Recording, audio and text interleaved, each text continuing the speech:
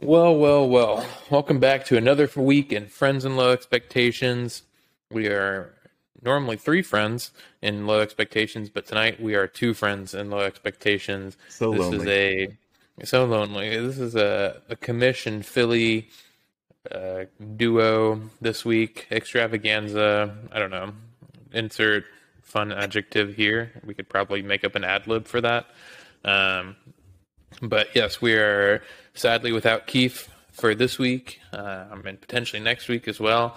We're still having our legal team talking with his legal team to try to get this matter resolved. But we are it's looking bleak now, Philly. We are OBJ and he is Nike, and we are just looking to sort through this. I have no idea what happened there. I saw OBJ's like post about it or whatever, but I have no idea like that there was beef going on. I had no idea either, and I don't know what it's about, or I don't know, but apparently there's major beef there. So maybe he was promised another signature shoe or something like that, but no idea. Wow, just surprises. Well, there goes my hopes of re-releasing the ones that you have. Oh yeah, the LSU 270s. You could probably find them on I got mine on eBay for relatively cheap, so I think I paid we'll see. A little over $100 for them at the time. So, and I mean they were gently worn. Now they're very much worn, but that is neither here nor there. But welcome back, friends in Low Expectation and friends of Low Expectations. I am the Commish.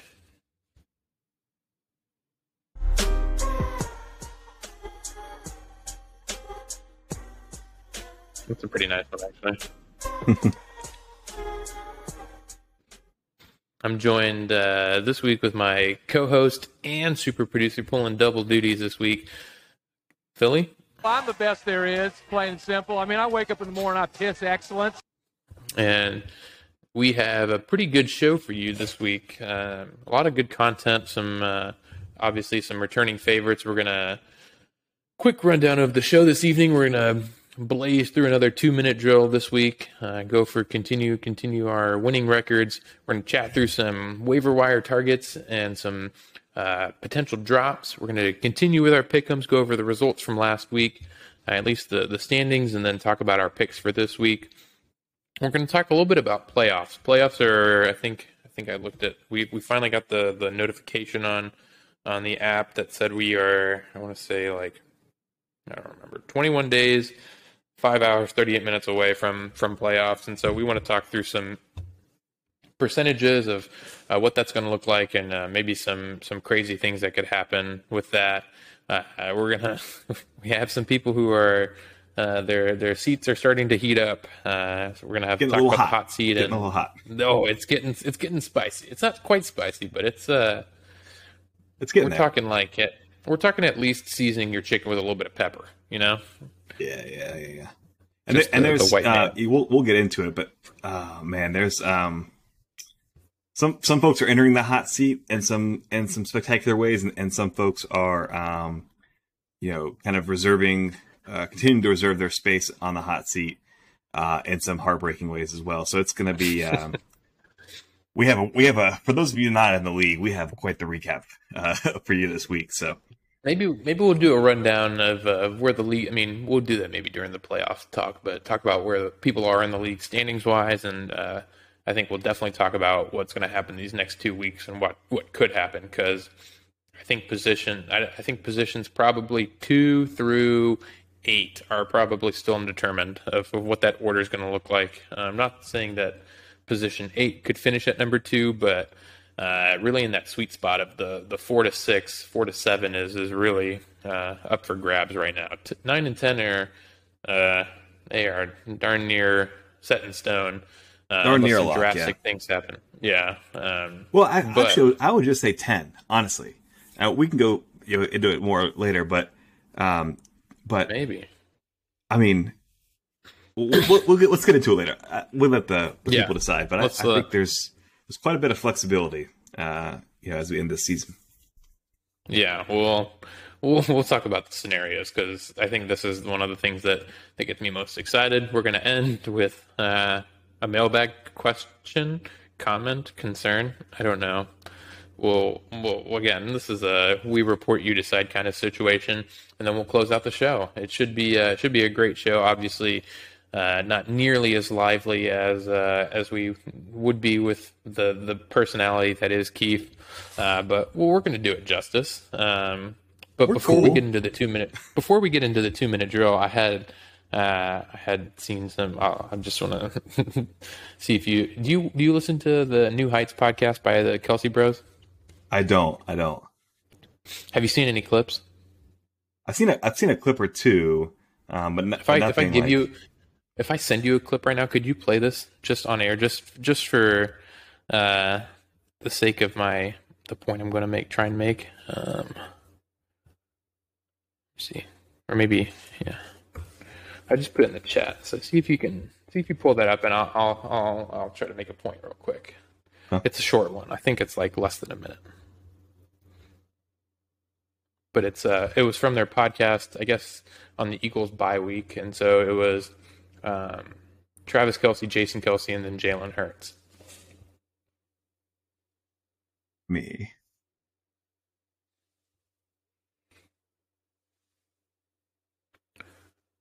And I'll tell you what vibes I get from it. Let's do this. Okay.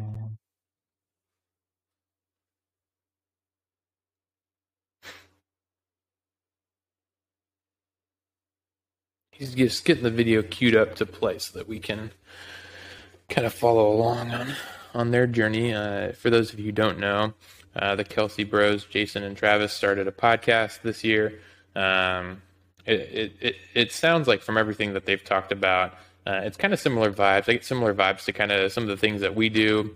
They talk about like it's a great way for them to connect because they said like when they're in season, they may not go weeks or months without chatting, and they're like it gives us a reason to chat on a weekly basis. So I get kind of the same vibes from our podcast because it gives us a reason to connect on a weekly basis when all three of us are so busy. So it's kind of a cool thing listening to when they're talking about it. And I was like, oh, I can definitely relate to this. Obviously, they get a little bit more high profile special guest, like Paul Rudd, Jalen Hurts, you name it. Peyton Manning, I think, is going to be on at some point. But it's a pretty good podcast if you're into podcasts and you're looking for something outside of Friends and Low Expectations, because obviously we can only provide so much content. So here's the only problem. Hold on. Did you just share your screen and I can't do it in the new and what's it called? I can't do it in Riverside. Let me share I can share my screen if you want. Oh, I can't share with audio. Never mind, I'm good. I got this. Window. Soft Edge tab. Okay.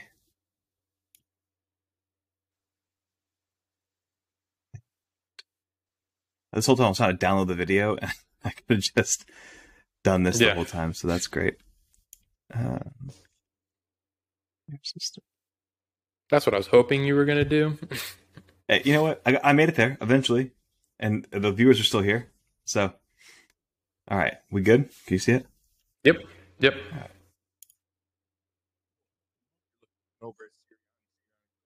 Radio guy, something's wrong with the radio. You don't know what's going on with the radio. He's looking at you. You got it, Jalen. You got it. Down the distance. 4th and 1. 4th and 1. What are you dialing up? 92%. Let's go. All right, that's all. That's really all I needed from that clip. No, that's a real number. But don't you get some real like Kill a Trav, Kief vibes that they kind of like similar personality? So I was telling Kief, I was like, I'm getting kind of I get Kill a Trav vibes from you, and I'm kind of like Sexy Batman, who's obviously Jason Kelce, for myself, and then they obviously have a super producer as well. But I think it's a kind of a relatable point. I thought Sexy Batman was Devonta Smith, which also works. No, for you. he's Slim Batman. Oh, Slim Batman. Skinny Sorry. He's skinny Batman. Darius Slay said that Jason Kelsey is sexy Batman. So if Slay says it, then it's true. So okay. Yeah, I gotta admit that that clip gives me right gives me real Kiefer vibes. Right, that's what I'm saying. I was like, y'all are like, that's like the energy that he emits. It's just very similar. Honestly, I don't know. They look kind of similar. Yeah, if Kief were to grow a few inches and then also just like be quit really bulking and less bulking, more cutting, like he could be Killer Trav. I could see it. He's gonna take offense to that. It's a compliment, though. It's really a compliment. I know you mean it as a compliment. He's gonna ask, what do you mean by that? It's always bulking season. But. All right, so you want to jump into this 2-minute drill? Yeah, let's get her going. We've been pretty good this year. I can run us a timer here, and then sweet. And we will see how we go. And if you want to lead us off, do the honors of presenting my matchup, and we'll get this going here. Let me know when. Whenever you're ready. All right, here we go in 3, 2, 1. First up, we've got Chimera's Gridiron Gang versus Magic School Bus. Needing a win to stay in the playoff hunt, Gridiron Gang looked to put together back-to-back wins while slowing down the red-hot School Bus. However, a case of the Tinkers bit the gang, who left nearly 50 on their bench between Rogers and Connor. School Bus got all he needed with a monster performance by Fields and a bounce-back game by Cook. School Bus wins this one 114-95. The Fighting Houseplants versus Kraft's Personal Masseuse. And what may be the upset of the week this week, the Houseplants get a crucial win thanks to 20-plus point games from Allen, Jacobs, Pollard, and Taylor. KPM had a disappointing week highlighted by letdown performances and 32 points on the bench between Pickens and Mostert. The Houseplants take this one 119-101. The Michael Carter 3 versus Bunghole Burglars. In the Who's Your Daddy game of the week, Carter 3 scores a big win over the reeling Burglars. Kicked off by a big day from Foreman for Carter 3 and a letdown performance by Patterson for the Burglars in the Thursday night game. Carter 3 pulled away early and didn't look back as 6 players outpaced projections, and the Burglars see Just Williams and the Vikings D beat projections. Carter 3 hammers the Burglars 131-83.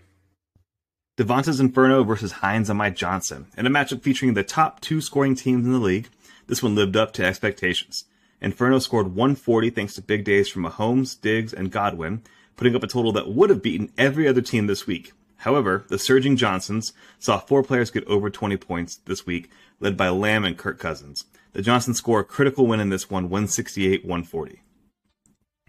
The Fellas and the Jets versus Death Taxes and Kickers. Our game of the week featured a last-second loss thanks to a fumble on a lateral during the last play of the game on Monday night. The Jets and DTK appeared to be neck and neck going into Monday night, with DTK starting Gibson and McLaurin and the Jets starting Smith. Smith lost fumble on a lateral with the Jets up by .06, cost them the game later. DTK squeaks by the Jets 123-120. And we came in at 157. Woo! That one's tight. And tight window. But so this is my first time doing the 2-minute drill, and I feel like I did pretty good. You killed it. Other than mistaking Christian Kirk for Kirk Cousins, but well, whatever. Yeah, Carl. Yeah, trust me. It's Christian Kirk putting like 30 points up. Just doesn't Carl have Kirk Cousins? I don't know. Does he? I feel like he does. That's why I said it. I think Austin had Kirk Cousins. Well, Kirk Cousins didn't get 20 points. When I said it, it kind of seemed weird because I feel like he didn't get that much, but he got 17 points. But Christian Kirk had 31.5 points. Wow, Christian Kirk. I think Carl asked me too if he should start Christian Kirk. Yeah, you should have told him no. This is the life we live. For you. Actually, I told him that I would have started. Yeah, we were playing Warzone, and I said that I would have started whoever played on Thursday, who he has. DJ Moore. He said, would you have started DJ Moore or Christian Kirk? And I said, based on matchup, I would have. It's probably smart that he didn't. So, it's good. I mean, good on him for not starting DJ Moore. But based on matchup, I would have, for sure. I Christian told Kirk going against Kansas City or DJ Moore going against Atlanta. Carl and I were texting back and forth this week about that game, and he was like, he kept telling me, and Carl being the guy he is, he kept trying to tell me that he was going to lose this week, blah, blah, blah, and I was like, nah, dude, it's not going to be close, and he was texting me on Monday night, oh, I'm nervous. I was like, I have Dallas Goedert, you have Jalen Hurts. I was like, if Jalen Hurts does well, Dallas Goedert, or if Dallas Goedert does well, Jalen Hurts does well. I was like, it's not going to work like that, guy. And then I was like, if you want to make it close, just bench Jalen Hurts. Like, and then we'll have the Eagles defense against Dallas Goedert. If you really want to make it as close as you say, I would say he benches Jalen Hurts. He only beats me by 3. That's game of the week. That's a close matchup. I mean, I don't think we get game of the week, but stay lovey. But that brings us to some good topics of conversation with some ad drops this week. So let's chat first. I'll go over my picks and then we'll talk through what you have as well. So I think the name of the game this week is going to be talking about injuries. I think there's some massive injuries in the NFL this week. If you're talking about Zach Ertz being done for the season, you're talking about Cooper Kupp is going to be out for at least a minimum of 4 weeks on the IR. Khalil Herbert went to the IR. Dallas Goedert's going to miss time. There's an exuberant amount of injuries this week, and I think the one that where we have the most options is going to be that comes with the Cooper Kupp injury. In our league, we have Allen Robinson and Van Jefferson. Both are available. Van Jefferson, I believe, just came back from. I don't think he's been playing. I think he was hurt at the beginning of the season. So this is only his third game back. He was on the field 28% of the snaps last week. He had 3 targets, 3 catches, and a touchdown. So not a great stat line per se. The touchdown is nice 11-point outage from him. The week before that, 5 targets, no catches. But with Cooper Kupp being out, that production let me pull up Kupp's numbers just for funsies. While you're pulling that up, not to rain on your parade, but my struggle is that offense. It's if we were sitting here week 10, 2021 saying week 10, 2022, you can't trust the Rams offense. You think I lost my mind. It's such it's a crazy dynamic. Matt Stafford played like a league MVP last year, won the Super Bowl, in his first year, and kind of said, hey, everyone that thought I was a good quarterback in Detroit, here it is. Here's the proof. I am all that's been said of me. I am a Hall of Famer. I'm the MVP of the league. Performance and Cooper Kupp, even if his production fell off by 25% from last year, you're still looking at a wide receiver 5 season. And you have Kupp's number up, but he might still be producing, but that offense as a whole is nothing without him. And my concern is with him gone, I don't know that there's any amount of receivers that you can fill in those backup roles that are going to replace that production. We're just going to see where I think it'll be interesting to see where the target share goes, right? Right. They're getting looks all across the board. You look at Tyler Higbee. He had 8 targets last week, 1 the week before, so obviously not great, and then 6 the week before that. So there's targets there. Allen Robinson has surprisingly not gotten less than 5 targets since week 2. So actually, he's only had 1 game where he's had less than 5 targets. So if I'm picking, and the snap percentage is great. If I'm picking anyone of the people who are available, I think A-Rob is going to be the one that benefits the most from that. I think Tyler Higbee, so shout out to Fred who has Tyler Higbee. I think he'll see some uptick in production as well. Not that he's seeing a decrease in production, but I think, A-Rob is already getting, like I said, at least 5 targets a game. I think he's going to hopefully, maybe he'll capitalize on that and really take advantage of Kupp being out for 4 weeks. So my concern there still lies that there's not been enough production from other folks to convince me that if you take out the best player on that team, what a defense is going to key in on. There's no person they have to double team, so there's not going to be anybody open now.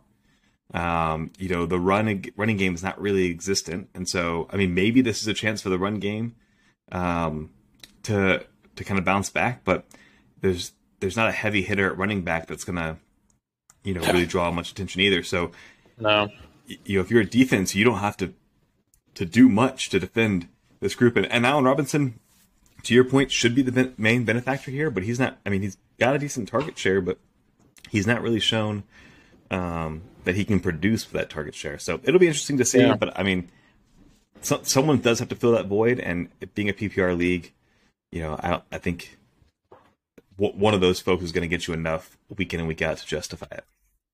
Yeah, we'll see. I mean, he has a pretty decent matchup. Looking at the matchups for the next 4 weeks, they got New Orleans, Kansas City, Seattle, and Las Vegas. So it'll be interesting to see. I mean, Christian Kirk burned the Chiefs this past week. Seattle, it was as prone. They're one of the worst pass defenses in the league as well. Las Vegas is a mess. So they could take advantage of it, or they could continue that inconsistency and kind of fall off. So, like I said, if I'm looking for a wide receiver, I'd probably go A-Rob in this situation. But let's talk about what you've got written down for yours, Philly. Yeah, so I've got Christian Watson and Drake London. Both are at this point boomer bust pickups, and so that will be my disclaimer for this waiver target. They're going to be, again, boomer bust. Christian Watson is boomer bust because he's playing in an offense and he's not named Devontae Adams. If you play in the Packers offense and you're not a generational talent like Devontae Adams, then you're going to have weeks where Aaron Rodgers doesn't target you, and you're going to have weeks where he targets you every down. So that's where Christian Watson falls. Obviously, he had a monster week. I think that it comes back down to earth. I don't think he's going to put up monster weeks consecutively like that. But I do think, even if he doesn't have the same production they had this week, I think he's a good lock for 10 to 15 points every week, so long as he's healthy. He's got the talent. Him and Rodgers seem to have a good rapport. Allen Lazard might miss some time, which again kind of depletes the target share there. The thing with, I think, for me, with all Packers receivers, again, not named Devonta Adams, is that he's going to be somewhat touchdown dependent. What I mean by that is Rodgers is going to find the open guy, which is one of the great things about him as a quarterback, is that he's able to find whoever, similar to Tom Brady. You see random Tom Brady threw a pass to some random guy for a touchdown every week. That's kind of how Rodgers is as well. And so you're not going to guarantee those 6 points each week. So it's just going to kind of depend on catches and yards. This is where I think Christian Watson could shine in the next couple weeks, particularly if Lazard misses time. They're going to need somebody that's quick and somebody that's got a good skill set with them. So I think Watson's a good target, particularly if you are a Lazard owner and you need somebody to fill that gap. I'll say I'll speak for your picks. I don't know if you agree or not, but for my picks as well, I think there's not really anybody on the waiver wire in any position that is a plug and play starter for you. So if you're looking for somebody to replace a starter long term, I don't know that the waiver is going to be it. And the trade deadline is this week, so if you're an owner in this league, you probably need to start looking at ways you can bolster your roster if you're missing some folks. Because I don't see anybody that is a league winner on the waivers. I see folks that can help you get through a bye week or help you get through a short injury spell. I think there are people that had the potential, but I don't see anybody that is consistent enough for me to say, yeah, I'm going to replace one of my starters with this person. I think the second piece. Go ahead. I was just going to say, I think the only one, and we don't have to spend a ton of time on this, the only one right now that I'm seeing on the waiver wires that I would consider a starter going forward, maybe, would be Cole Kmet or Corey Kmet. And this is like based off of like the past 3 games and the kind of the emergence of Justin Fields is playing out of his mind. But I mean, Right. 20-point games back to back. I mean, things are looking up, and maybe that continues. Like I said, it's a risk, but he's the only one I would consider right now. If I'm taking a risk and in serious need of a tight end, that's probably the only one I would be like, I could plug him in for the rest of the year. But again, that's a risk.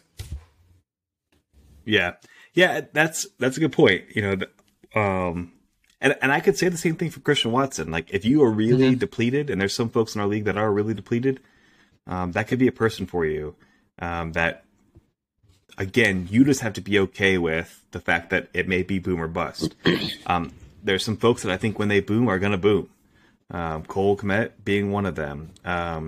Another person that could be, depending on how injuries pan out on their team, is Isaiah Likely, tied in for the Ravens. He's had a couple good games back to back. He's shown some good rapport with Lamar Jackson. If Mark Andrews misses time, we know that Lamar Jackson loves to throw to the tight end, as evidenced by how good Mark Andrews has been the past couple of years. And so, Isaiah Likely is likely a person that would get you some good points.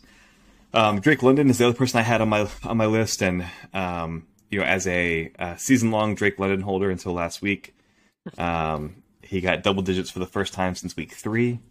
And the person I picked him up in place of got like 4 points. So egg on my face there. I think he's worth rostering, which is obviously why I've held him on for so long. But again, it's a boomer bust thing, and if you've got space in your roster to hold somebody like that, great. My thought for Drake was always to hold him and try to use him as trade bait. If he ever kind of got back in rhythm, and he got back in rhythm, I think just a week or two too late to make any real trade runs. So, yeah. It's crazy.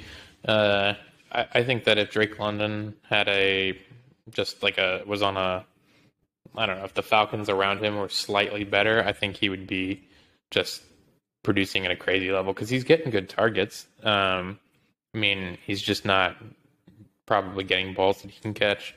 Right. So it's just, maybe put Aaron Rodgers at quarterback for the Falcons, and maybe, you go from 3 points on a weekly basis on 7 targets to, 7 catches on 7 targets.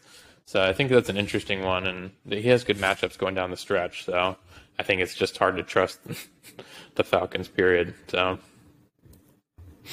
yeah. But let's talk drops. We didn't write anyone down, but I think there's plenty out there. There's plenty. I mean, like I said, we could point to any of the tight ends that got hurt this week. I mean, like, you could move them to your IR if you really wanted to, but what's are you really gonna? I mean, Zach Ertz is done for the season. Are you gonna use him as a keeper for next year? Probably not. So, I mean, there's others to look at. Like I said, Khalil Herbert could be one. I don't even think, I don't know, maybe Benjamin would be one that I would consider as the drop of the week this week for me. The interesting thing is, we have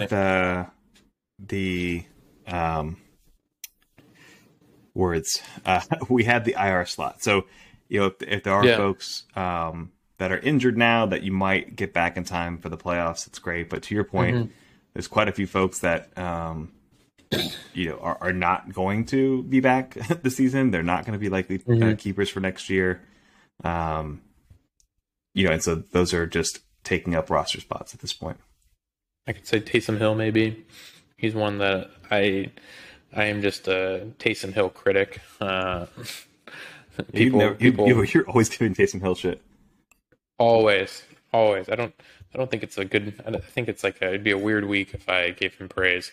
But yeah, I was say I think Mo started him this week and he put up 0.1. So I mean, do with it what you will, right?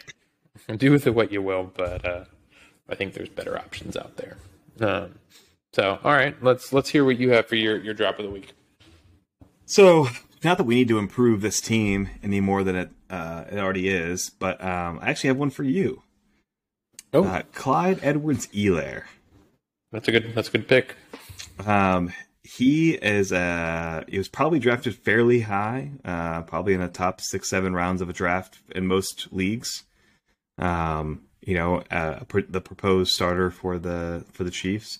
The interesting thing here is that typically there's a star back in Kansas City, and it typically changes, particularly under this Andy Reid offense. It changes every couple weeks. That's the hot commodity for 3 or 4 weeks, and then it's somebody else for 3 or 4 weeks, and then it rolls back to the previous person, and it kind of just shifts like that. They've not really had that.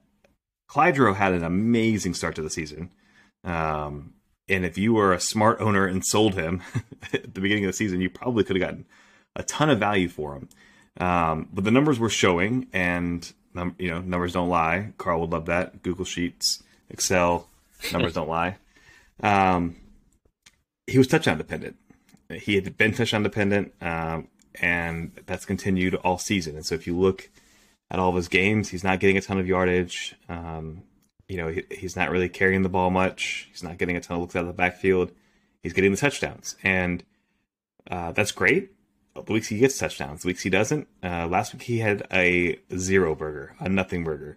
I scored the same amount of points in fantasy football as Clyde Edwards-Helaire did last week. So, if you've got had a better stat line too. Yeah, I probably did. Sitting on my couch, I probably had a better stat line. So, actually, I probably got more cardio than him. With how much my heart rate was going during the Bills-Vikings game. But not that your team needs any more help. So if you'd like to keep him and just maybe make yourself look a little human, that'd be great too. But that'd be a drop across the landscape. So if you're a non-league member and you're listening and you're looking for a drop, if you own Clyde, I'd drop him, and I would definitely not take any trades for him at that rate either. I was going to say, you could look at either of the other backs in Kansas City over him right now. It looks like Pacheco is he's definitely the guy carrying the ball. He's had the most, 16 carries last game. Jerick McKinnon had, I want to say, like 6 or 8 targets maybe. How many targets did he have? He had 8 targets, 6 catches. I mean, he's putting up double-digit points back-to-back weeks. So that's a good option. I was going to say that's one I've been considering because it's just like watching his usage dwindle, kind of makes him hard to keep. But I think that's a great point. And let's transition now into pick'ems. Our results from last week. Looking at our weekly picks, I'm sitting at 5-5. Kief is at 7-3. Philly is at 7-3. For our lock of the weeks, we are all 1-1. For our dog of the week, I am 0-2. Kief is 1-1. Philly is 1-1. And then our sleeper of the week last week, tough week for all of us, I would say. Kief picked George Kittle. He was projected for 12 points. His actual was 3.1. I picked Cordero Patterson, projected 10.8. Actual 3.0. Philly picked Marcus Mariota, projected 17.07. Actual 21.74. So that's the only one who actually kind of overperformed last week. Not by much. I'm giving myself 2-0 on that. Yeah. I was gonna say I think I'm 1-1 on mine, and definitely 2-0. So we're gonna talk this week for our picks. We'll keep it, like I said, brief and get to the rest of the other segments we have. Obviously, since Kief is not here, we are going to be replacing Kief with a Magic 8 Ball and various other methods of determining the picks that we have. So let's kick us off with the Fighting Houseplants versus Chimera's Gridiron Gang. All right, Kief, let's kick us off. I got the Magic 8 Ball shooken up. The question is, will Fern beat Chimera's Gridiron Gang? Magic 8 Ball says, ask again later. One more time. Will Fern beat Chimera's Gridiron Gang? Don't count on it. All right. Wow. All right. Keep going with an upset. Wow. Okay. Sheesh. That's a bold move, Cotton. Sheesh. Sheesh. Well, so Fern is favored right now based on projections. Obviously, there'll be some roster tinkering that goes on, replacing bye weeks. Fern has Jonathan Taylor on the bench currently. That I'm assuming that will change, and Curtis Samuel, potentially Kenyon Drake. So he's got some choices here. For me, that's the piece here. When you go through Austin's starting lineup, it's not bad, but there's no one really to replace with bench players. The bench depth's just not there, and Fern, to his credit, has a 56% chance of winning right now, with Kenyon Drake, Jonathan Taylor, Adam Thielen, Curtis Samuel on the bench. So I just feel like I got to give it to Fern here. The only other thing I'll say is that the matchups for both teams are fairly tough. There's some, for those of you that use Sleeper, the teams will show up in green or red or kind of just like a neutral gray color, depending on how tough the matchup is, based on defense or offense or whatever.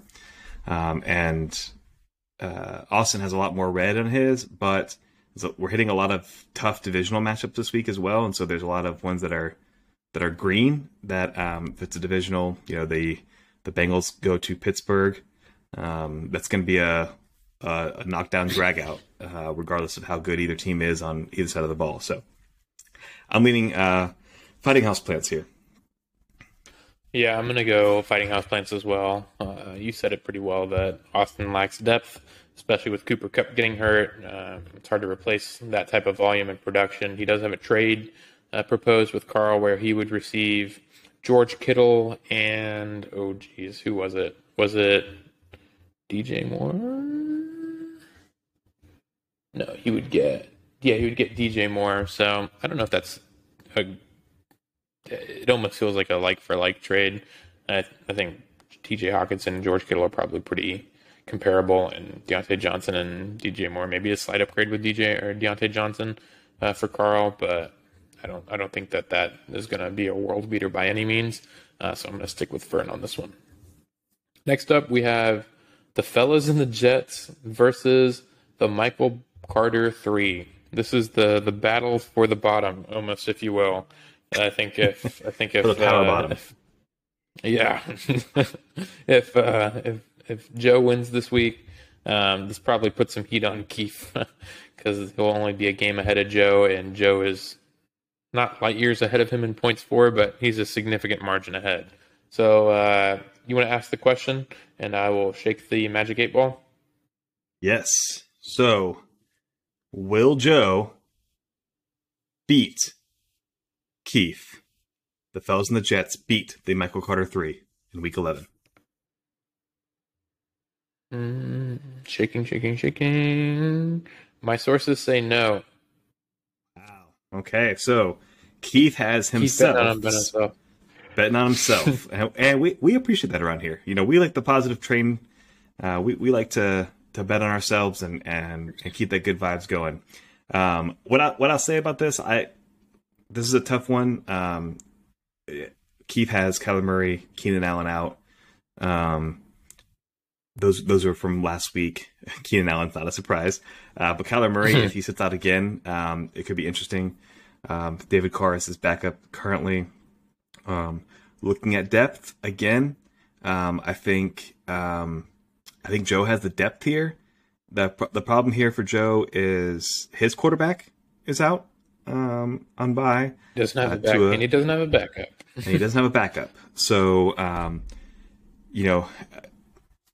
to be honest, I think it's a push. I think it's a push there. I think even if Kyler Murray starts, there's no way to trust that he's going to produce at an insane or elite level, more so than a couple of the guys that are on the waivers right now to pick up. So, I actually have a slight leaning here for the Fellas and the Jets, coming off a tough loss here. The Michael Carter 3 is favored, but I think the Fellas and the Jets could pull this off if everything goes their way. All right. So do we think Joe goes to the waivers and picks up Russell Wilson again? Do you think he risks it?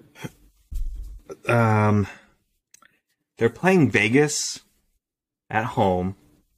It's probably a good matchup. Coming off a, yeah, I think he could. I wouldn't be surprised if we wake up tomorrow morning and Russell Wilson's been claimed by Joe. I don't know who else. But I also like to think that Joe has learned his lesson, has learned from his past mistakes, and has said that when he goes to trust a Broncos player, he says, actually, not this time, Devil. So I don't know. Yeah, if I'm Joe, maybe I take Daniel Jones or Marcus Mariota. I don't know. It's not great option. It's not ideal. Honest, Marcus Mariota has been, Marcus Mariota is crazy enough, has been more consistent than Russell Wilson. Yeah. And his projection's only 2 or 3 points below that. Yeah. Russ and Marcus Mariota are both playing some pretty shit defenses. So I think it's kind of a push either way. Upside, the Falcons have been scoring more points than the Broncos. So if I'm Joe, I probably go Marcus Mariota and hope for the best there. Marcus Mariota outscored Russell Wilson last week, so there's no reason to say that he won't this week. Yeah. I don't know. I don't know if I trust. Yeah, obviously we don't know if Kyler Murray's going to be back this week. It sounds like he will be since he was out for warm-ups. But who knows if he's going to perform? We obviously don't know if Keelan Allen's going to be back, and he's back on a Sunday night too, which is hard regardless. I don't know. I feel like it's a tough line. Yeah, I'm going to go with Joe as well, though. I'm going to bet against Kief. Sorry, buddy. And the interesting thing here is what on a win or a loss for either one of those does to the playoff picture. Particularly for Joe doesn't have much to gain at this point. No. There's no real escape. There's no real escape in the toilet bowl, I don't think. But we'll talk about that more here in a minute. He's mathematically, I was going to say, he's mathematically eliminated. And, Kief would have to score back-to-back 200-point wins and need a lot of help to make the playoffs. So this is just a battle for the power bottom. All right. Let's chat about. I picked Joe. We said that. Let's talk about death taxes and kickers versus the Magic School Bus. Ooh. Okay, Magic 8-Ball. Will death taxes and kickers, Genos, boys in what's color? Blue? I don't know. What's his favorite color? Black? I don't know. Will they beat the Magic School Bus, Philly's amazing team? Without a doubt. Without a doubt. All right. Love it, Kief. Kief's got some he's got some spicy big takes today. He's going to need a wheelbarrow to carry those balls. That's what Tyreek Hill would say. Okay. Let me pull up this matchup. Oh, wow. You're only projected for 80 points right now, guy. Yeah. What's going on here? Well, I've still got 2 players on bye that I haven't replaced. It's a tough week for me. Geno's. I don't know. Who's starting at quarterback this week? For inside scoop, who are you starting at quarterback? You going to stick with Justin Fields against Atlanta, or are you going to go back to the Joe Burrow? So Joe Burrow, when they played Pittsburgh, I think it was game 1, he had 22 points. So I would expect him to get about 22 points again. I do not think that he's going to have a monster game. Justin Fields is playing Atlanta, and I think could continue his success against Atlanta. I think that they found a recipe there. Once luck, twice pretty lucky, 3 times feels like they figured something out there. And given the defense that they're going against, I feel pretty confident in that. So I feel like I've got to roll with the hot hand here. It seems crazy to me that I'd be benching Joe Burrow this late in the season. But I don't know. I've got to go. I need a big play potential to get me through the bye week woes here. I've got Travis Etienne, Jalen Waddle, Mike Evans. My defense is on bye. So I'm gonna have to do some finagling on the waivers and in free agency, and and figure this out. The other piece that could help me a ton is if Jamar Chase comes back, which I won't know until probably Thursday or Friday. Well, he didn't go on IR, so IR will be a minimum of 4 weeks. So that to me told me that they felt like there's a potential he could be back before 4 weeks. So given that he has been out now, he sat out 2 games and then had the bye week. So that's 3 weeks. Mm-hmm. This would be week 4. So not putting him in IR made me feel like this was the game he could come back. Obviously it's Tuesday. They'll go back to practice tomorrow. And so we'll start getting an idea of his participation in practice. And hopefully I'll know by Thursday or Friday. That's not going to affect any moves I make. I'm going to have to make some moves anyways. And so we'll see what that looks like. But, I'm hopeful that I get him back. That'll be a huge boost for me, particularly during this bye week. Because I'll be honest, if I don't get him back this week, unless I have some monster games, I don't know that I beat Gino. Yeah, it's a tough one. Sleeper hasn't projected out until week 13, so we'll see. Like I said, I think obviously this week's practice will give us a better idea of that.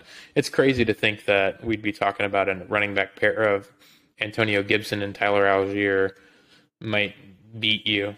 This is going to be I think this is going to be a really the bye week. What did you call it? Bye week blues. Bye week blues. Lows. I don't know. This is almost Bimageddon type stuff. Sheesh. Yeah. I feel good about the boomer. So Khalil Herbert's out. So I feel, pretty solid with the David Montgomery projections. I feel good about Dalvin Cook. I feel good about Justin Fields probably getting more than 20 points. The big question marks here for me are Terrace Marshall, tight end, Jahan Dotson. So we'll see. Gus Edwards is questionable currently as well. I will probably end up moving him into my flex. And if I can get a good day out of him, that'll help too. Devin Duvernay is a guy that's on my bench that didn't have a great week against New Orleans, but could have a good bounce back against Carolina. So we'll see. We'll see. I've got options. I would say, as it stands, I would have to take Gino. You're picking Gino? Okay. I think I'm going to go Gino as well, just because I didn't realize how bad the bye week bug was. Actually, I got to take it back. I got to go me. Going yourself? Yeah, I have I've been betting on myself. I got to keep the good vibes going. Those good vibes have gotten me 5 wins in a row. I started 1-4 and I'm now 6-4. And so here's the 7-4. Let's go, baby. I trust in my team. I love you guys. All right. So let's talk my matchup. Devonta's Inferno versus Mo's Bunghole Burglars. Let's see. All right, Kief, what do you think? Will Devonta's Inferno get back to their winning ways against the Burglars? Very doubtful. Okay. Bold move, Kief. Bold strategy, Kief. This guy, man, he is just... He's just upset city this week. He's a crazy guy this week.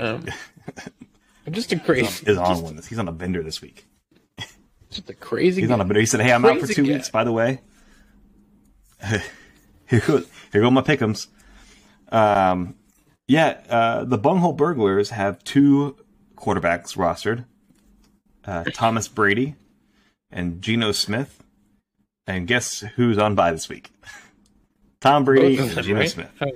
So, both of them are on bye. So, we've talked about this a lot with Mo. Sam just made some kind of roster change while we were talking that jumped him from 70% chance to win to 74% chance to win. I don't know what that roster move was, but he somehow in real time fit on Mo more. I moved. Dallas Goedert's obviously out for a few weeks, so I put it in my backup. Muth. The Muth. So pretty easy here. I got you. We talked about it enough. Mo's depth's not there. His team's not performing the way he needs to. Your team is a juggernaut. You lost last week and beat 8 other teams in the loss. So, gotta go. Yeah, it's a bummer that I'm going to be out. Kenneth Walker, Tyreek Hill, and Chris Godwin, three of my big hitters there. But I got Pat Mahomes against the Chargers, who got torched pretty good by Jimmy. Tell me who's out again this week for me. Yeah, I don't have Kenneth Walker. So that's one of my running backs. I don't have Tyreek Hill, the number 1 or number 2 fantasy receiver. And I don't have Chris Godwin, who finally got his first touchdown last week. But I replaced them. Kenneth Walker is the number 16 running back. Tyreek Hill is the number 1 receiver. Chris Godwin, number 34 receiver. Dallas Goedert is injured, but he's the number 4 tight end. You're missing all those guys, and you are still projected to score 125 points. Yeah, it's good depth, man. I replaced him with Kareem Hunt, so that's, it's tough because he's been kind of poor, but they are getting Deshaun Watson back, so that'll be interesting to see what that usage and utilization looks like. So it could go either way. Got obviously King Henry. I replaced Tyler Boyd for Tyreek Hill. I'm hoping that for my sake, I'm hoping that Jamar Chase doesn't play this week. Sorry, just because that helps me. And then I put MVS into my flex. He had a good week last week. He was the big play guy. Obviously, he had 3 catches for 60 yards and a touchdown, so 15 points. He's getting the look, so hopefully he can continue that against the Chargers. And then obviously I put in plugged and play Muth, who's been getting good looks. He got 7 targets in back-to-back weeks when he was on, and then they play Cincinnati this week, so I expect that to continue. I'm going to take myself. I think that Mo's going to have a tough time about it. His matchups aren't great either. Don't disagree. All right, Magic 8 Ball. Hines on my Johnson. Sorry, my Siri kicked in. Versus Kraft's personal masseuse. One sec, sorry. Siri was trying to call emergency services from my computer. I asked her not to. I already shook the Magic 8 Ball. Hines and my Johnson. Will they beat Kraft's personal masseuse? Yes, definitely. Oof. All right. Wow. Kief has taken Carl with vigor. Carl with vigor. I haven't even looked at this one. This is going to be a good matchup again. This is the game of the week nominee, the early, way too early game of the week. You looked up and down these rosters. Hurts versus Jackson, McCaffrey versus Eckler, Saquon versus Miles Sanders, Hopkins versus A.J. Brown, CeeDee Lamb versus Amon-Ra St. Brown, George Kittle versus Tyler Higbee, Kadarius Toney versus George Pickens. Carl's going to have to pick up a kicker within the Eagles defense versus the Broncos defense. This is this is even as I think I've seen a matchup all season. And the point projections here have Fred currently winning by 0.79 points. Wow. I'm seeing Carl up 134.82 for Fred has 133.05. What are you seeing? 133.11 for Carl. 133.90 for Fred. I'm seeing 134. Interesting. I wonder what happened. What changed in the time that we had those up. I wonder if he plays. I wonder if Carl. Do you think Carl plays Tony this week, or do you think he switches him out with like Devin Singletary, or the other one he could play is Jacoby Myers as well? Or do you think he sticks with DJ Moore trade goes through? Who is he going to have the DJ Moore trade? He's going to get Deontay Johnson. Yeah, I think he sticks with Kadarius Toney. I don't think it's a bad choice. I have some concern here about production from a couple different players on each side. If he gets Hawkinson in that trade, then that eases that tight end concern a little bit. But I think Hawkinson's going to get targets. It's just yardage. I don't know that CeeDee Lamb has the performance that he just had as a former CeeDee Lamb owner. I can tell you that it's pretty hit or miss. He's only had And then he's only other had one piece- single digit game all year though. Sure, yeah. I just don't think he's getting 36 or whatever he got again. Oh, yeah. I 15, 20 points is good, but I don't think he's liable to pop off. So I think it's going to be tight. Fred's lost 2 in a row. Carl's won 4 or 5. He's won quite a bit. So I'm leaning Carl here. I like his matchups a little bit better. And I like the big play potential of some of his guys a little bit better than Fred. Yeah, that running back duo of Saquon and McCaffrey is scary. And then obviously D-Hop and CD Lamb, they could go off at any point too. The interesting thing to see there well. will McCaffrey and Elijah Mitchell. They are what that split looks like. Yeah, and it was much more of a split than I thought it was going to be. So I'll be interested to see how that develops or progresses. If that's a one-off thing, or if that continues. If he continues to poach carries and targets from CMC. I'm also going to go Carl here too. But let's dive into our lock of the week. You want to spin Kief's wheel first, Yep. or however we want to do that? We'll spin the wheel. All right, so I have put all of the teams on a wheel, and I'm going to spin it, and whatever comes up with is Kief's lock of the week. Spinning, spinning, spinning. Hines on my Johnson, lock of the week. Wow, borrow. Okay. I'm going to bet on myself this week. This is the first time I'm doing that in a while. I think I'm going betting on myself. Did we say we couldn't pick the same? No, we can. I mean, I don't think it's a big deal if we do. Okay, well, I'm picking you. You're the lock. I don't think the bunghole burglars have a snowball's chance in hell of beating you. So, all right, dog of the week. Spin it again. Technically spinning. Is Gino spinning. Wow. Are you ready for this? Yeah. Keith's dog of the week, the Michael Carter 3. Betting on himself. Betting on himself.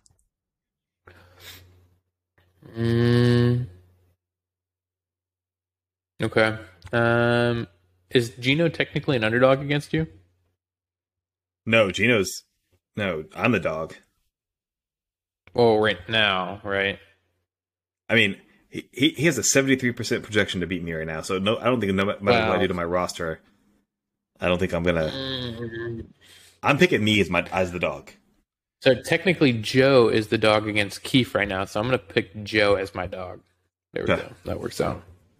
And I need all the good vibes I can get, so I'm picking myself as dog. Let's go. Good vibes only. All right, sleeper of the week. I have a wheel that I will spin for Kief. This is a random NFL generator, so it is just going to generate a random NFL player's name, and that will be sleeper of the week. Sleeper of the week is George Kittle again. Should we do another one, or should we? And then I just roll with it. Give him... All right. Actually, hey, I'll tell you what. George Kittle. Keep George Kittle. We'll let him pick 2. All right. Just because I'm having fun with it. Yeah, one second, let me write it down. Kittle. Okie doke. And we're going to spin again. Spin the wheel, spin the wheel. If it's a defensive player, I'm going to ignore it and spin again. Wow. All right. His secondary sleeper of the week is Deshaun Watson. Deshaun Watson does not sleep during massages. We know that. Is he even going to play this week? Or I would assume he is, right? I don't. This is when he can come back, right? This is the week he can come back. Yeah, this is his first week eligible to play. He's just been allowed back in the facility this week. Yeah, I would assume he's been eligible to practice. I'm rostering him in a league just so other people can't roster him. So that's the only league I can pick him up in. Let's see. Watson can make his 2022 season debut in Week 13 at Houston. Oh, Week 13. Okay, so So Kiefer's got a big sleeper. It will be impressive if Deshaun Watson scores more than 0 points. I guess we should do it one more time, just for funsies. I didn't think it was week 11. I thought it was week 13, but I mean, that's what it says on Sleeper. It very well could. I know he's allowed to practice this week. I keep getting defensive players. This is just embarrassing at this point. Give me defensive player again. I mean, I guess you could put the Ravens defense technically, but all right, Aaron Rodgers. That's a good one. Fine, that's a good one. We're rolling with it. George Kittle, Aaron Rodgers, Deshaun Watson. He gave you 3. Classic. All right, let me. Love it. Oh Lord, I haven't even prepared for this segment yet. I'm gonna keep the good vibes train rolling. Okay. Let's hear it. I was gonna pick him last week. I was telling Commish before we started that I was gonna pick him as my sleeper last week, but I was afraid to say it. So for everyone listening, you get this after waivers have processed. So we can be kind of blunt and transparent about things and not really worried that we're going to impact the league. Amongst the 3 of us, we are doing this before waiver claims are submitted.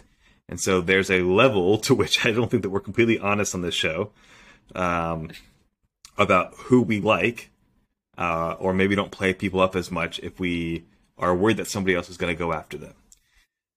So for me, that was Justin Fields. I didn't downplay him, but I didn't talk about him. I didn't make him my sleeper because I didn't. Kief was in need of a quarterback, and I didn't want to risk that. So I'm going this week, Justin Fields. I need a 35, 40-point performance again if I'm going to have any chance of beating Geno. Got to keep the good vibes rolling, and I really do think that Justin Fields has a good chance. He's playing Atlanta. The past 3 weeks, he's shown that he can. I mean, he's looking like the cool, like awesome reincarnation of Mike Vick that doesn't kill dogs. That's what Justin Fields is starting to look like, and and you got to roll with that. He doesn't kill dogs yet. Okay. I'm not putting that I'm not speaking that into existence for Justin Fields. I'm going to let him make those decisions, and I'm just going to say that on the football field, he's looking a lot like Michael Vick. That explosive, he's in the open field. You're not going to chase him down. He's always kind of had a bullet of an arm. They just have not really thrown the ball this year, and so they're starting to get comfortable with that. And I think part of that comes in the fact that if the quarterback's running for 120, 130 yards a game, it makes the defense a little bit honest and allows them to also sit back in the pocket and make throws. So go and sleeper there, and hopefully I bought you enough time for you to come up with your sleeper there, Commish. Not really. You have the tab open with the random NFL generator. You can just. I know, but I think the one I'm going to go with. I'm going to go with Donovan Peoples-Jones. He has outperformed his projections at least to some degree every week since week 6. So he's on a good streak. He's getting a lot of good targets, making the most of it. He's only projected for 8.82 against Buffalo. I see him likely going for 12 points at least. So it's not gonna, not crazy, but probably won't save your fantasy week. But I think it's a good pick. I like it. I have him in a few leagues. I don't know how to spell Donovan. Oh man. Okay, let's talk playoffs because this is a fun. I mean, we're probably way over on our normal time, but I think this is cool. I found this website, Philly. It's called Fantasy Football Hub. I don't know if I shared it. Should I share my screen? Do you think you want to see it? Probably. Sure. Go ahead, share it. Yeah. So this is called Fantasy Football Hub. Basically, what you do is you take your You pick your league, you put your league ID in, and then it gives you power rankings, playoff machine, playoff odds, your schedule comparison, and your weekly odds.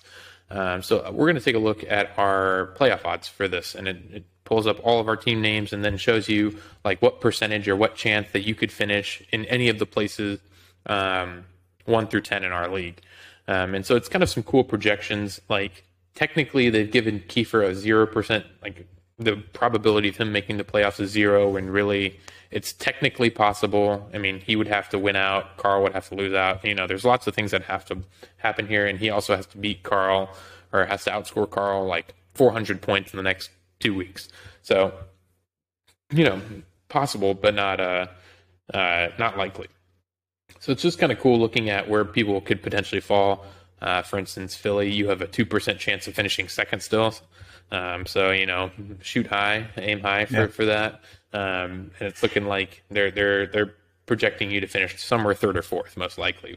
Yeah, and I've got a 99% chance of making the playoffs, which is it's pretty good metrics. I think the interesting ones is when we start looking at the ones that are in that anywhere from 8 to 5 range. We see that Mo has a pretty much a pretty high chance of finishing 6th in the league. Or no. Mo he's pretty even across the board, but they have him projected to finish 8th, which is kind of telling. Or he has like a 54% chance to finish 8th in the league, which is and a 23% chance to make the playoffs. Yeah, so it's pretty nutty. And then looking at like Gino with his win this week has him at basically 60% chance of finishing in 6th place. But that again could all change here, with a win and a loss. Austin's on the outside looking in with basically a 48% chance. And so, it's just kind of an interesting thing to look at and where people could fall. I think, you guys are Fern with his win almost locks up second place with that. And I think let's take a little bit of a look at the playoff machine, which I think is kind of fun because it'll kind of give us some projections for what we want. So what did we say? We said we picked. Where did we both pick Joe to win over Kief? Yes. Yeah. And we picked myself over Mo. I think we both picked Fern over Austin. We picked Fern. Yeah, we both picked. We went with you. I picked me. Gino, you picked Gino. But we'll go two of you picked Gino, so go Gino. Okay, go Gino. And then I think we all went Carl, right? Yeah. So if we did the playoff machine for this week, this would have Mo missing out on the playoffs, and it would have Carl all the way up into 3rd place, which is kind of a crazy thing to think about where Carl was just a few weeks ago. Yeah, I mean, Carl and I are similar here. I think I think we're both 1-4 to start the season, and have climbed our way back to pretty respectable odds. So also we have 2 weeks left. So we have this week, and then we have week 12, which is rivalry week. Rivalry week. And so I'd be interested to see. I know that there's more than just my game, but if we looked ahead to week 12, just not even looking at rosters, but let's just say Carl beats Kief. Okay. Fern beats Gino. Austin beats Mo. Yeah. Tie. Austin beats Mo. Philly beats Joe. And you beat KPM. So that gets me in. Now flip-flop me and Joe. I'm just interested to see if I lose back-to-back weeks, what that does to me. I'm still in. Puts you down at 5th. Let's see. I'm fine. As long as I'm top 6, I don't care where I'm at. If Austin wins, it doesn't really change much. If Mo were to win, doesn't change much. I think Mo would basically need to win back-to-back weeks, and Gino would need to win So basically, Mo and Gino have to win out for you to miss out on the playoffs. And I have to lose out. Yeah. Yep. Okay. Pretty crazy. So, let's look at our so weekly really, odds. if I can pull a win out this week or next week, and one of them loses one of these games, then I've got a pretty good. So this one has you as a 62% chance of winning this week against Gino. Interesting. Your standard deviation's just a little bit higher than your average score. I think it basically goes off average. These odds are calculated purely from the history of each team's score this year. It does not take projections or buys into account. It uses that data to run 4,000 Monte Carlo simulations of each matchup. So, of 4,000 matchups, it looks like you win 62% of the time, which is pretty good. It's not too bad. I win 92% of the time against Mo. But again, this is not taking into account projections or buys. So, don't take this for, take it with a grain of salt. Power rankings, I don't know, not much probably for us to look at here. Has you 5th in the power rankings. Not too bad. Just slightly behind Fern. So Carl the is interesting second in thing the power here, to me, is as we're looking at this, is the bottom half of the league is there's two that are pretty solidified. A lot of stuff would have to go right for Kief would have to have basically two almost 200-point weeks with correct me if I'm wrong here, Gino and Austin losing out and having terrible scoring performances. Let's figure it out real quick. So we got Kief, Michael Carter the third. We need him to win. I think Mo would have to lose probably. Yeah, we have to have Mo lose, Austin lose. Fern would have to win. Give me the win there. You would have to win. I don't think the Carl's Carl game would have really to matters. lose. He needs to go. He needs them to finish 5 and 7. So we need Kief to win there. We need Fern to win. We need so in week 12 Mo we Kief over win. Carl, Fern over Gino, Mo over Austin, this one doesn't me really over matter. Joe, and then Doesn't matter. It doesn't matter for you. You and So this would be there'd be a Fred. 3-way tiebreaker. A 3-way tiebreaker here. And the tiebreaker. so you would need. What if Kamar's Gridiron Gang wins over Mo? In week 12? Yeah, Doesn't that change still much. doesn't. So I mean, there's a 5-way tiebreaker then for. so it looks like points. So It's going to be points. It's going to be points 4. That's going to be the big one. And if you're tied on that, it's like, I think there is this like points against. Let me see what it was. I texted it to Keith this morning because we were chatting about it. So here's the tie-breaking procedure for the playoffs for those of you who don't know. It goes overall record, obviously, and then it's points for, and then higher points against. So basically, if you, I don't even know. I haven't looked at. I can pull this up. So if let's just say it's Kief and Mo. If Kief had 1,500 points scored against them and Mo had 1,400 points, Kief would get the tiebreaker there because he, in theory, faced a tougher opponent. Yep, had a tougher stronger strength of schedule. Mm-hmm. Precisely. This is kind of fun though. I thought this was it's was awesome. interesting. I was building a spreadsheet where I was just kind of tracking it on my own and doing my own calculations this way, but this is so much easier because it's already built out and I don't have to do the math, which is great. We can maybe we can load this into the into the chat tomorrow once we've kind of released the pod. Maybe midday tomorrow we'll put this in the chat so you'll know what we're talking about and you can look at it yourself. But it is interesting to see. Again, that kind of comes down to it feels like it's pretty locked that Joe and Kief are going to be in the toilet bowl. It's just kind of a decision right here on Mo, Austin, and Gino of who those three will be fighting for sixth place as it currently sits, unless a lot of craziness happens in the next 2 weeks. It looks like one of those three will escape and make the playoffs, and one of those three, or two of those three, will be in the toilet bowl. Looking at that, and we're talking about we have the hot seat coming up as the next segment. Who do you have? We've joked a long time about Joe's team getting hot in the toilet bowl, or in the playoffs, and unfortunately for Joe, for the past 2 years, his team's gotten hot at the right time to avoid him getting the punishment, but not at the right time for him to make the playoffs. And so, we look at last week's scores. Kief had scored 130, so he would have outscored Joe.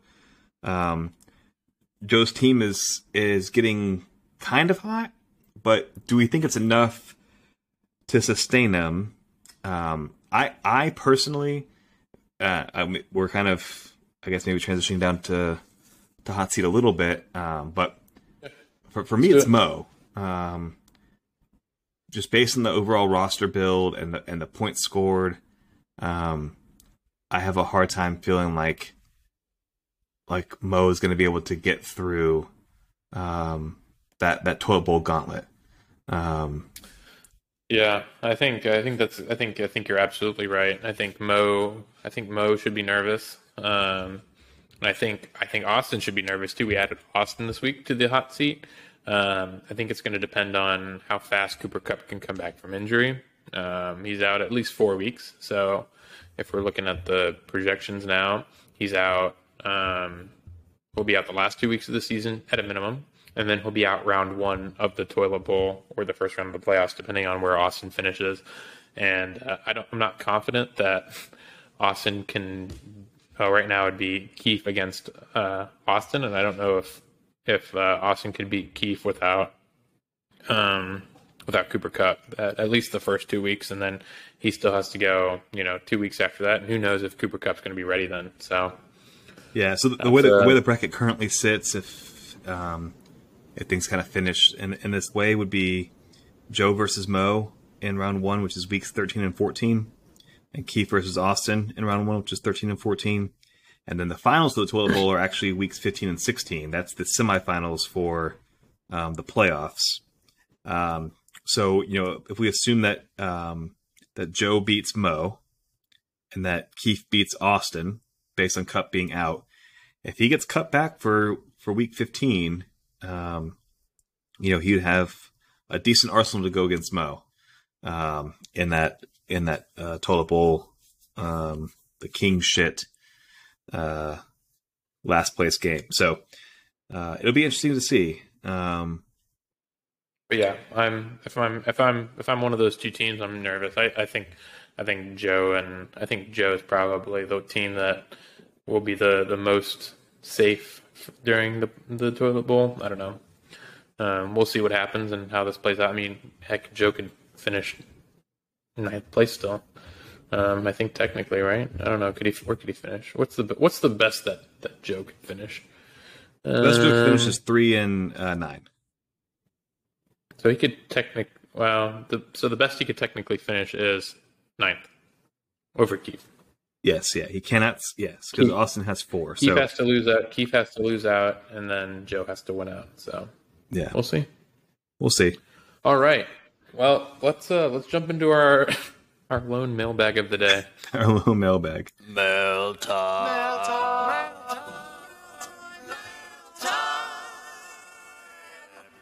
Got a twofer from Gino.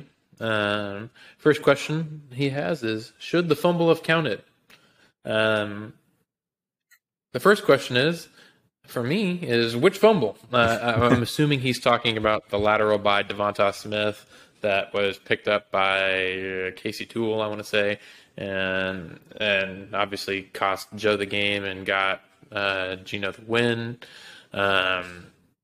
Yes, it should have counted. That's a fumble. If you're asking about the missed face mask penalty on Dallas Goedert that also injured his shoulder on the same play on the missed call, no, that fumble should not have counted. So depending on which fumble you're talking about, That is your answer.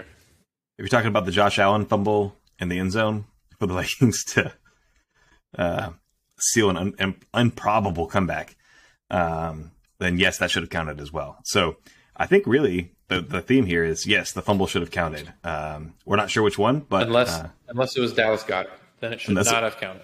Should not have counted. Did you see that one? Did you see that? Did you watch the game last night? Mm-hmm. I watched the tail end. I watched Taylor Heineke, which just a side note. I don't know how you feel. I'm going to assume how you feel based as an Eagles fan, but the penalty, you could call it ticky tack. The one on Heineke for when he took a knee and they hit him. If you're a professional football player, if you're a veteran, and you're in that big of a spot, you have got to have more self-awareness to know that you can't hit the quarterback. And we see it all the time. The rule is a defenseless player, or if a player's given themselves up about making contact. And so if you are uncertain, it wasn't a bang play, right? It wasn't a play where Heineke took a knee right as the sack was coming in. He still had 3 or 4 steps they had to take to get to Heineke, and Heineke is down on his knees, so he lowered his body to the ground to make contact with him. You've got to do something, and we see it when players go out of bounds, receivers or running backs go out of bounds. We see this play happen a lot where, or think about how quick of a play a kickoff is or a punt return is when someone calls a fair catch on a punt and you've got somebody barreling down and they have to stop right in that person's face and not make contact. It's possible. If you're worried about the person being down or not, you can two-hand touch them. But that's, to me, is completely on the defensive player, just not having the awareness in the situation to avoid that. Great. I mean, I don't think he really meant for that to be a penalty, but good job on Taylor Heineke for putting themselves in that position. Brandon Graham tried to hold up a little bit there at the end. They said they heard the whistle late too. They said the referee blew. However you want to look at it. At the end of the day, I listened to the interview after the game with BG, and he was like, "Yeah, it's on me, and it's totally fair."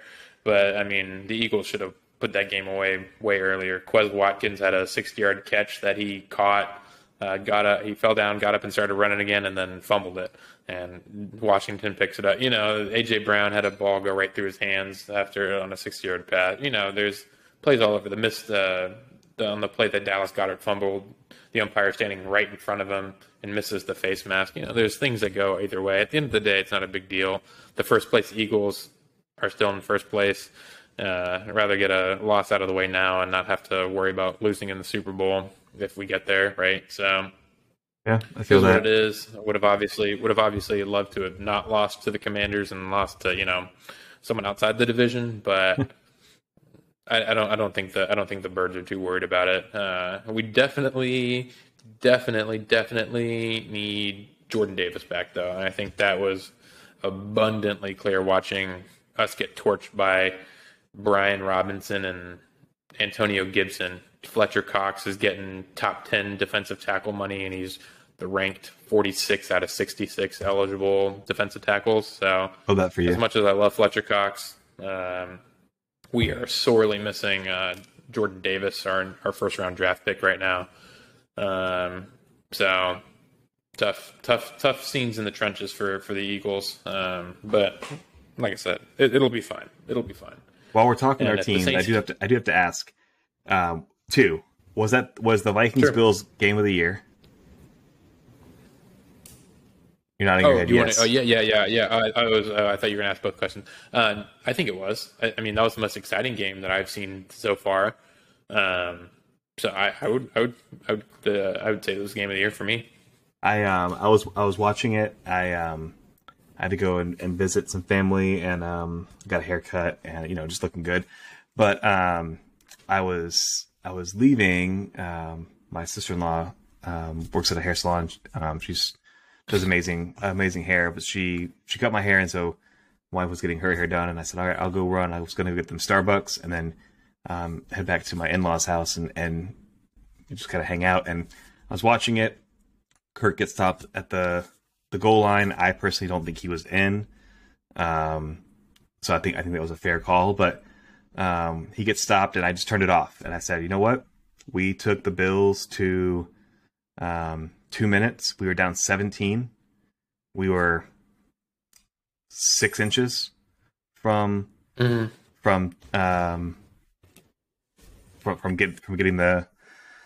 the win, or from at least getting the go ahead score. And that to me told me that we were for real. There's a lot of questions about whether the team were frauds, who we'd played, the wins we'd had. It does concern me that sometimes we have to come back. But we also sometimes the football gods are on your side, and sometimes you just have a season where everything goes right. And I think that's kind of the season we're having. And I turned it off, and a buddy had been texting me about, that's a Vikings fan, and about we've been texting back and forth the whole game. And I said, you know what? Like, it's a tough loss, but I think we're for real, and I think we can make a strong playoff run. And I think this will, help us moving forward. And he just texted me, "What the fuck? Did you turn it off?" And so I immediately was like, "Oh no, I missed something." So I pulled it back up, and they were reviewing. At that point, they were reviewing the fumble and whether it was a touchdown, and I lost it. And then obviously, from there, the series to get there. I mean, the second question I was going to have is that the greatest catch of all time? And if it's not, what ranks above it?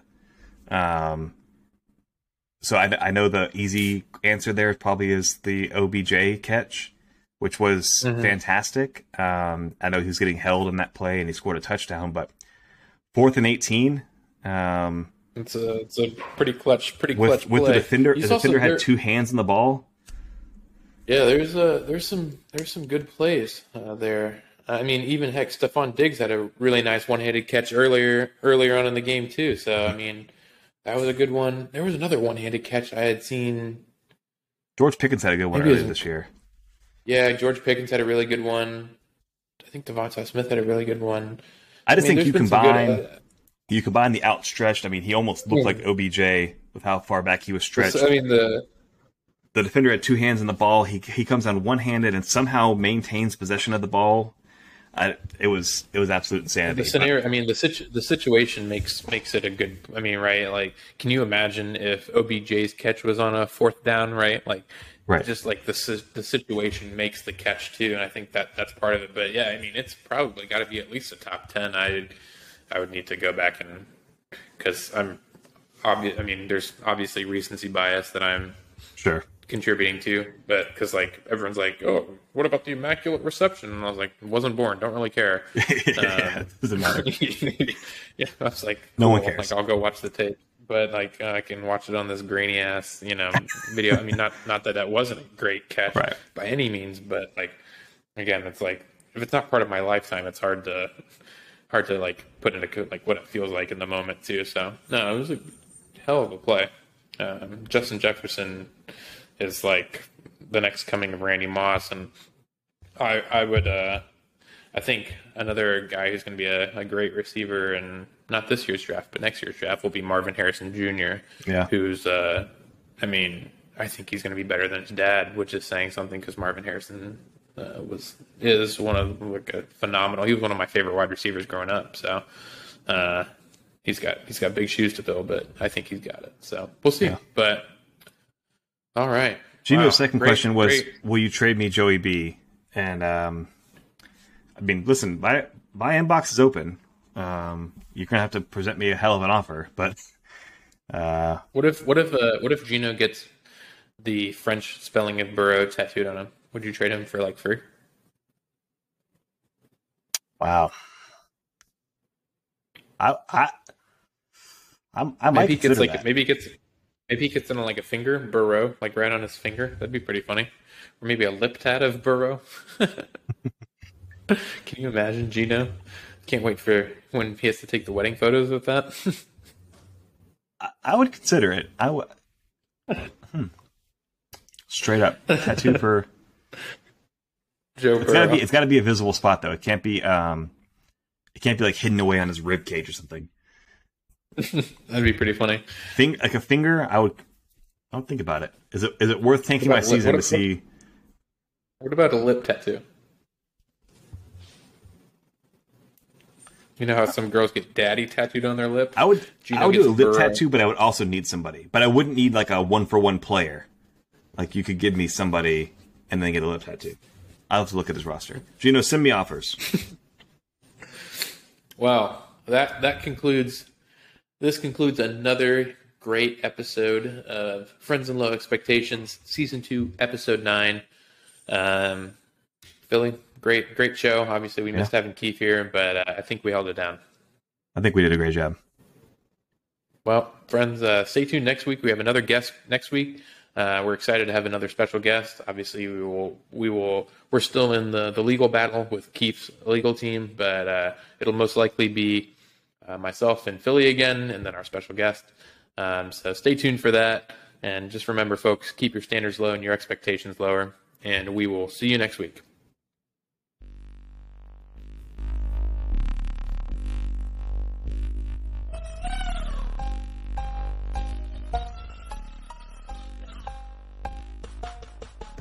Bitch, I'm dead fresh. I might pull up in a casket. You be looking sweet like a fucking fruit basket. Spit a couple raps, I get a check of Johnny Cash. It I smash it, I let your mama rob my sunglasses. Nobody gonna fuck with me like that.